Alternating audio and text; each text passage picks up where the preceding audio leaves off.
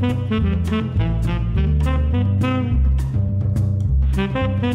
and welcome to the History of Africana Philosophy by Chike Jeffers and Peter Adamson, brought to you with the support of the King's College London Philosophy Department and the LMU in Munich, online at historyofphilosophy.net. Today's episode, Teacher Taught Me, Julius Nyerere.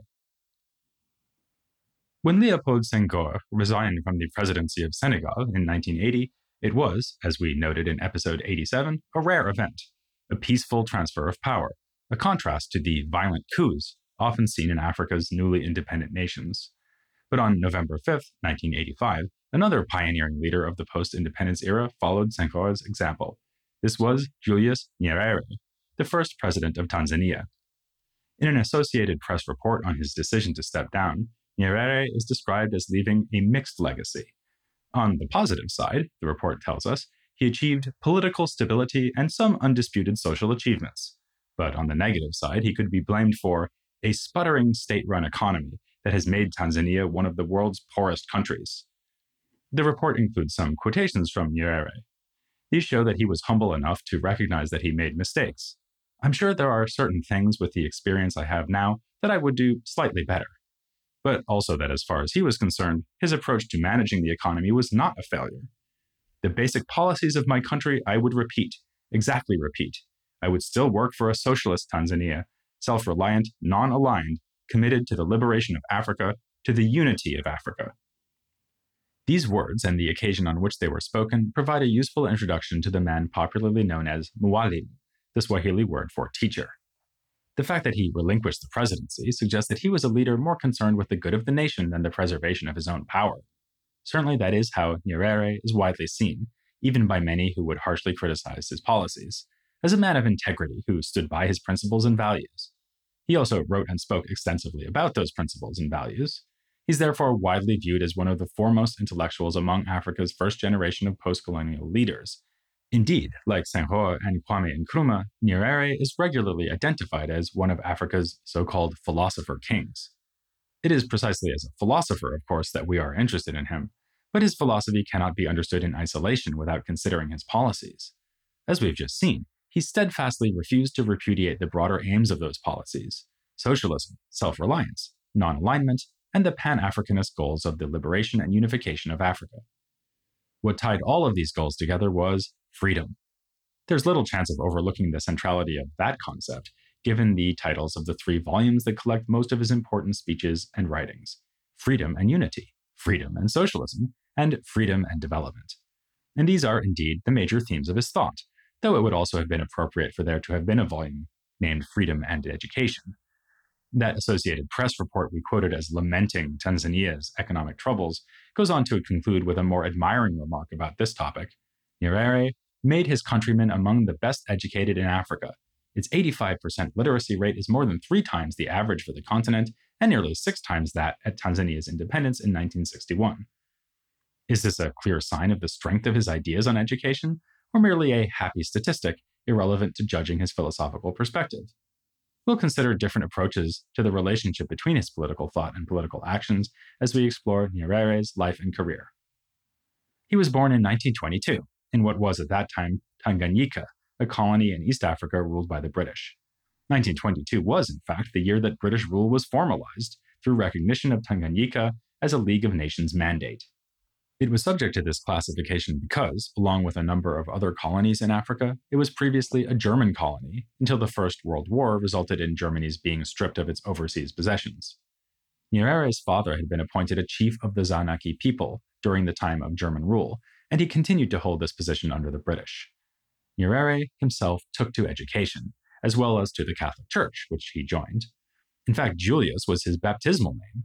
Previously, he was known as Kambarage, which he came to treat as his middle name. In 1943, he went to Uganda to attend Makerere College, the only institution of higher learning in East Africa at that time. As early as his time at Makerere, he became convinced that African people were naturally socialistic, as he wrote in a letter to the Tanganyika Standard. He is also known to have encountered the writings of the British philosopher John Stuart Mill at this time. He even won a literary contest by writing a long essay that applied a feminist critique drawn from Mill's book, The Subjection of Women, to gender relations among his people, the Zanaki. When he returned home to Tanganyika, Nyerere began teaching at a high school, hence his honorific Mwalimu. Soon enough, though, he left once again to pursue education, this time going all the way to Scotland to study at the University of Edinburgh. Majoring in political science, he continued to think about Mill and also took interest in another British philosopher of the 19th century, Thomas Hill Green. The progressive liberalism of Green's political philosophy can be seen as a precursor for the socialist movement in Britain known as the Fabian Society. Nyerere got involved with the Fabians while he was in Scotland, a contrast to the Marxist route that brought other African leaders to socialist activism. When he returned home once again, this time with a master's degree, he got back into teaching and began to get serious about politics. He became the president of the Tanganyika African Association, a pre-existing political organization made up mainly of civil servants. He then led the transformation of this organization into a political party, TANU, the Tanganyika African National Union. Despite the limitation of a system of governance that intentionally overrepresented Europeans and Asians while underrepresenting Africans, in 1958, TANU managed to become the dominant party of influence within the colony's legislative council. It further helped TANU's cause when the colony received a new governor, Richard Turnbull, who had been a chief secretary in Kenya during the violent insurgency of the Mau Mau uprising and its violent suppression by the government. Turnbull was thus motivated to cooperate in order to achieve a peaceful resolution of the struggle against colonialism in Tanganyika. In 1961, the colony became an independent realm within the British Commonwealth, with Nyerere as Prime Minister, and in the following year, a republic with no remaining formal ties to the British Crown. Nyerere was its first president. You'll notice that we are still speaking of Tanganyika. When are we going to get to Tanzania? Well, you know how the celebrity couple, Brad Pitt and Angelina Jolie, are jointly referred to as Brangelina? Tanzania is a bit like that, albeit with less interest from American tabloids. Tanganyika originates as the indigenous designation for the lake that forms the country's western border. Its name was fused with that of Zanzibar, an island archipelago in the Indian Ocean right next to Tanganyika. Zanzibar was a sultanate with a long history, part of the special culture of the Swahili coast that we discussed with interview guest Kai Kresse back in episode 26. It was also a British protectorate from the late 19th century until 1963 when it gained independence. In 1964, the Zanzibar Revolution toppled the Sultan, and it seemed that Cold War superpowers might intervene.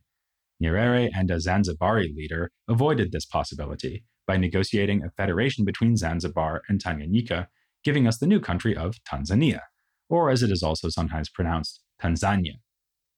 So much for the historical scene in the 1960s. Let's now consider Nyerere's major ideas. First and foremost, we need to understand ujamaa, most often translated as familyhood in scholarship on Tanzania, because it is an abstract noun made out of the Swahili word for family. We've seen the term before. In episode 111, we noted that Maulana Karenga chose to translate it as cooperative economics, when including it as the fourth of the 7 principles of Kwanzaa. This is precisely because Karenga learned it from Nyerere's economic policy. Nyerere appears to have begun using the term under the influence of Petro Itoze Mariale, a chief of the Chaga people of Tanzania. The word ujamaa appears in his 1947 book in Swahili about Chaga customs.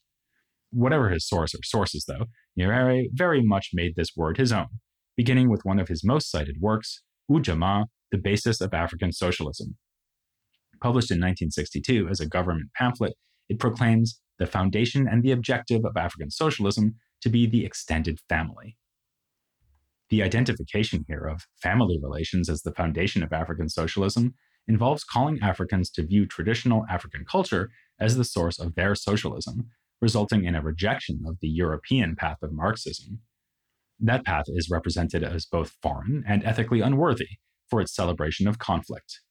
As Nyerere sees it, European socialist thinking developed in the wake of historical conflict between, first, landed and landless classes, and then between capitalists and the proletariat. As a result, its apostles sanctified the conflict itself into a philosophy. Africans need not and should not see class conflict as the basis for socialism. In fact, Nyerere expresses doubt that there is an equivalent to the word class in any indigenous African languages, boldly stating, "Language describes the ideas of those who speak it, and the idea of class or caste was non-existent in African society." This striking claim for the universal egalitarianism of traditional African societies exemplifies what many have seen as a major problem with Nyerere's thought, namely his reliance on a romanticized fiction of the African past that could not possibly correspond to the diverse realities of pre-colonial African cultures. There can be no doubt that, at least with respect to this claim about class, Nyerere engaged in problematic generalizations concerning African traditions. But to engage in an overgeneralization is not necessarily to rely on a fiction. A few scholars have treated anthropological information about the Zanaki as shedding light on the provenance of Nyerere's ideas about traditional African socioeconomic relations. So even if Zanaki customs are not characteristic of every African ethnic group, defenders of Nyerere can still credit him with rooting his ethical socialism in traditional reality. Though it was published as a government pamphlet intended to educate the population, Ujamaa, the basis of African socialism, is not primarily a statement of policies. It is above all an attempt to encourage the cultivation of certain mental habits among all citizens. Indeed, the pamphlet famously begins with this distinctive framing of its topic: socialism, like democracy, is an attitude of mind. The socialist frame of mind involves caring for others, in a way that excludes the acquisitive project of gaining wealth for its own sake, rather than for the sake of helping others. Nyerere also claims that, in traditional African society, everybody was a worker.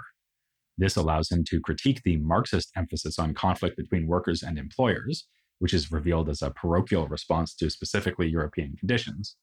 On the same basis, he condemns those who fail to do their part for the betterment of all by loitering or idling. In general, the pamphlet does not focus on the social structures and activities that would make up a socialist economy, but on describing the communalist virtues that Nyerere associates with being a socialist. His desire for people to see socialism as their birthright through African tradition is, of course, also a concern for the psychological structures that best support socialism.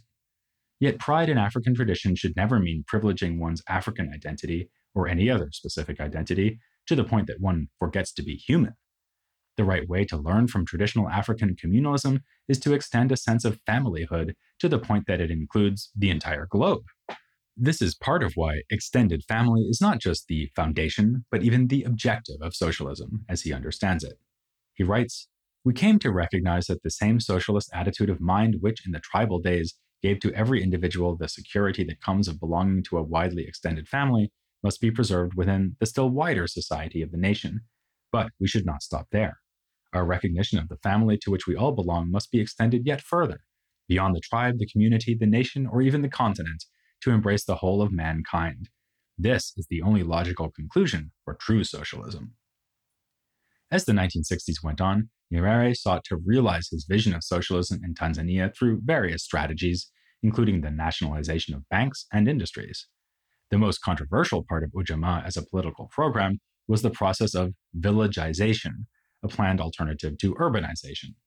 The government incentivized the resettlement of people in rural areas, aimed at creating concentrated and well-organized centers of agricultural activity known as Ujamaa villages. Much of the criticism of Nyerere's failings as a leader focuses on the shortcomings and ills of this policy, including the fact that, as time went on, more and more of this resettlement was forced rather than voluntary. We can understand the intellectual basis of this controversial policy by turning to the Arusha Declaration, Nyerere's landmark 1967 announcement of Tanzania's economic path. It includes reflections on one of his favorite themes, self-reliance. It is, in his blunt opinion, stupid to imagine that Tanzania could overcome the problem of poverty through foreign financial assistance.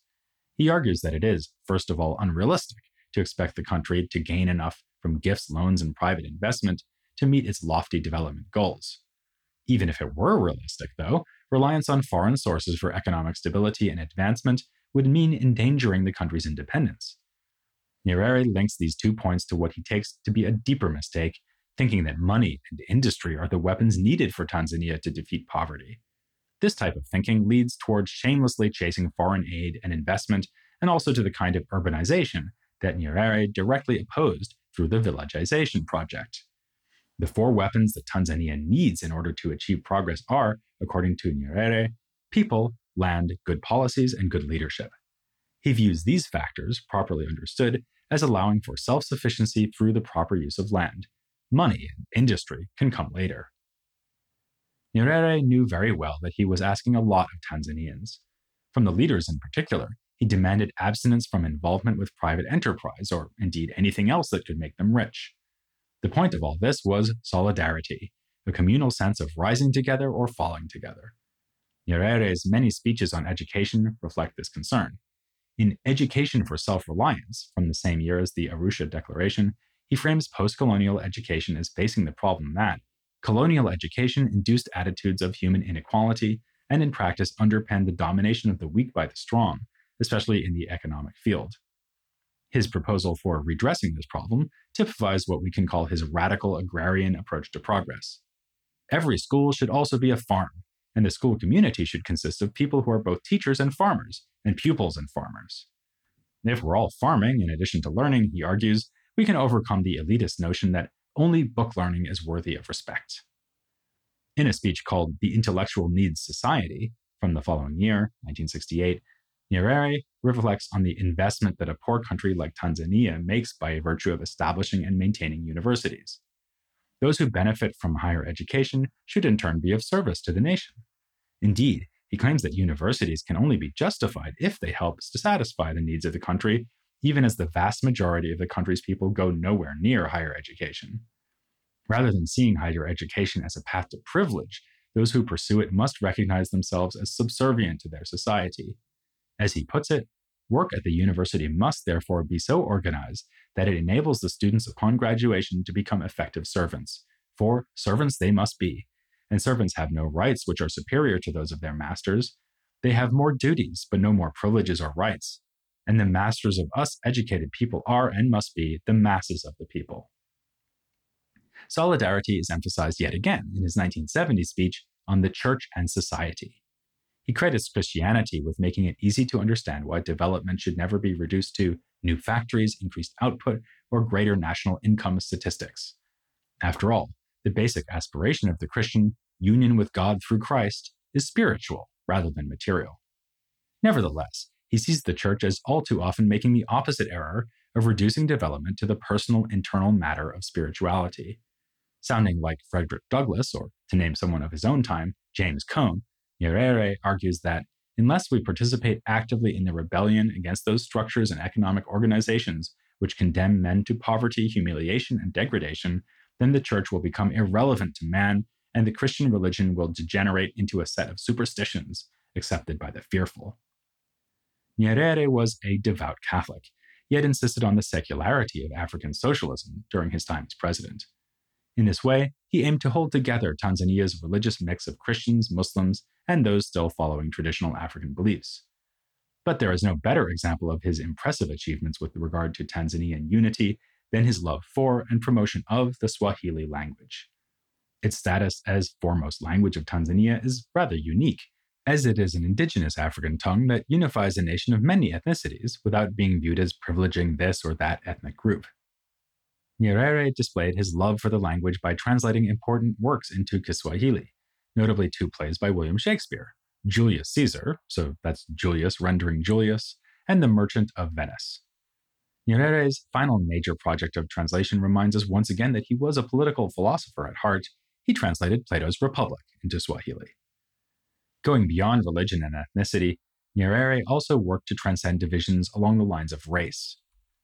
Just after the initial attainment of independence, the TANU was divided over the question of whether non-Africans, that is, Europeans and Asians, the latter being mostly from India, would be granted citizenship. Nyerere's insistence on the principle of equal citizenship regardless of race created so much conflict that he resigned as prime minister. Even after he won the presidency, he was ambivalent about measures like Africanization, that is, the intentional placement of Africans in positions of power previously held by non-Africans. By 1964, he brought that policy to an end. Later on, during the 1970s, he was openly critical of President Idi Amin of Uganda for forcibly expelling Asians. It is rare to find a figure combining so much commitment to both non-racialism and Pan-Africanism. We noted in our episode on The Wretched of the Earth that Fanon's Pan-Africanism was non-racial, but Nyerere was much more invested than Fanon ever was in the significance of the African past and the value of traditional African culture. Famously, during the 1960s, Tanzania also became the home in exile of revolutionary organizations fighting for freedom in southern Africa, particularly Mozambique and South Africa. It also at times hosted Shirley Graham Du Bois, who had continued to live in Ghana after her husband's death in 1963, but had left Ghana after the overthrow of President Nkrumah in 1966. Graham Du Bois was given Tanzanian citizenship and wrote a biography of Nyerere. Even better known than her time in Tanzania, however, is the presence of the great Guyanese intellectual Walter Rodney from 1969 to 1974. It was while he was in Tanzania that Rodney wrote his magnum opus, How Europe Underdeveloped Africa, as we will discuss in a future episode all about him. Nyerere enjoyed close friendly relationships with a number of his fellow pioneering leaders of African countries. A prime example would be Kenneth Kaunda, the first president of independent Zambia, who is often ranked among the philosopher kings of post-colonial Africa for his development of the idea of Zambian humanism. His thoughts and writings can be usefully compared with Nyerere's. There were also notable similarities between the approach to governance Nyerere promoted and that of Milton Obote, president of Uganda until he was overthrown in a coup by Idi Amin. Perhaps unsurprisingly, Obote ended up living in exile in Tanzania. He went back only after the overthrow of Amin, which happened under rather extraordinary circumstances. After managing to pursue independence non-violently, Nyerere found himself having to go to war after Amin tried to annex a piece of Tanzania in 1978. Nyerere's troops eventually took the capital of Uganda, Kampala, sending Amin fleeing to Saudi Arabia. While Nyerere won the war, it was a draining force on an already weak economy. This must be part of the story told when considering the economic hardships of Tanzania in the 1980s and Nyerere's eventual resignation. And yet, during his retirement, he remained a force in Tanzanian politics, even playing a particularly large role in advocating multi-party democracy in the early 1990s. This brings up a paradox of Nyerere's career. Democracy, like socialism and self-reliance, was one of his pet themes, but he ruled Tanzania for the entirety of his time as president as head of the sole party in government. He defended one-party rule in a 1963 speech entitled Democracy and the Party System, arguing with evident sincerity the claim that, where there is one party and that party is identified with the nation as a whole, the foundations of democracy are firmer than they can ever be where you have two or more parties, each representing only a section of the community. It is not only remarkable in itself, but an example of a general shift in political outlook in Africa in the 1990s that he eventually changed his mind and encouraged multi-party elections. Having hosted Nelson Mandela in Tanzania clandestinely back in 1962, Nyerere lived long enough to see Mandela elected as president of South Africa in a democratic election in 1994. He reflected, "When President Nelson Mandela took his seat to represent a non-racial, post-apartheid democratic South Africa, the first objective of the Founding Fathers had been achieved. Our continent had been totally liberated from colonialism and racial minority rule." Nyerere died just before the end of the 20th century in 1999, pleased to have participated in all this progress. We will soon provide comprehensive coverage of the thought of Mandela, but before we get to the full Nelson, we will find ourselves in one of the Portuguese-speaking parts of the African continent, Guinea-Bissau.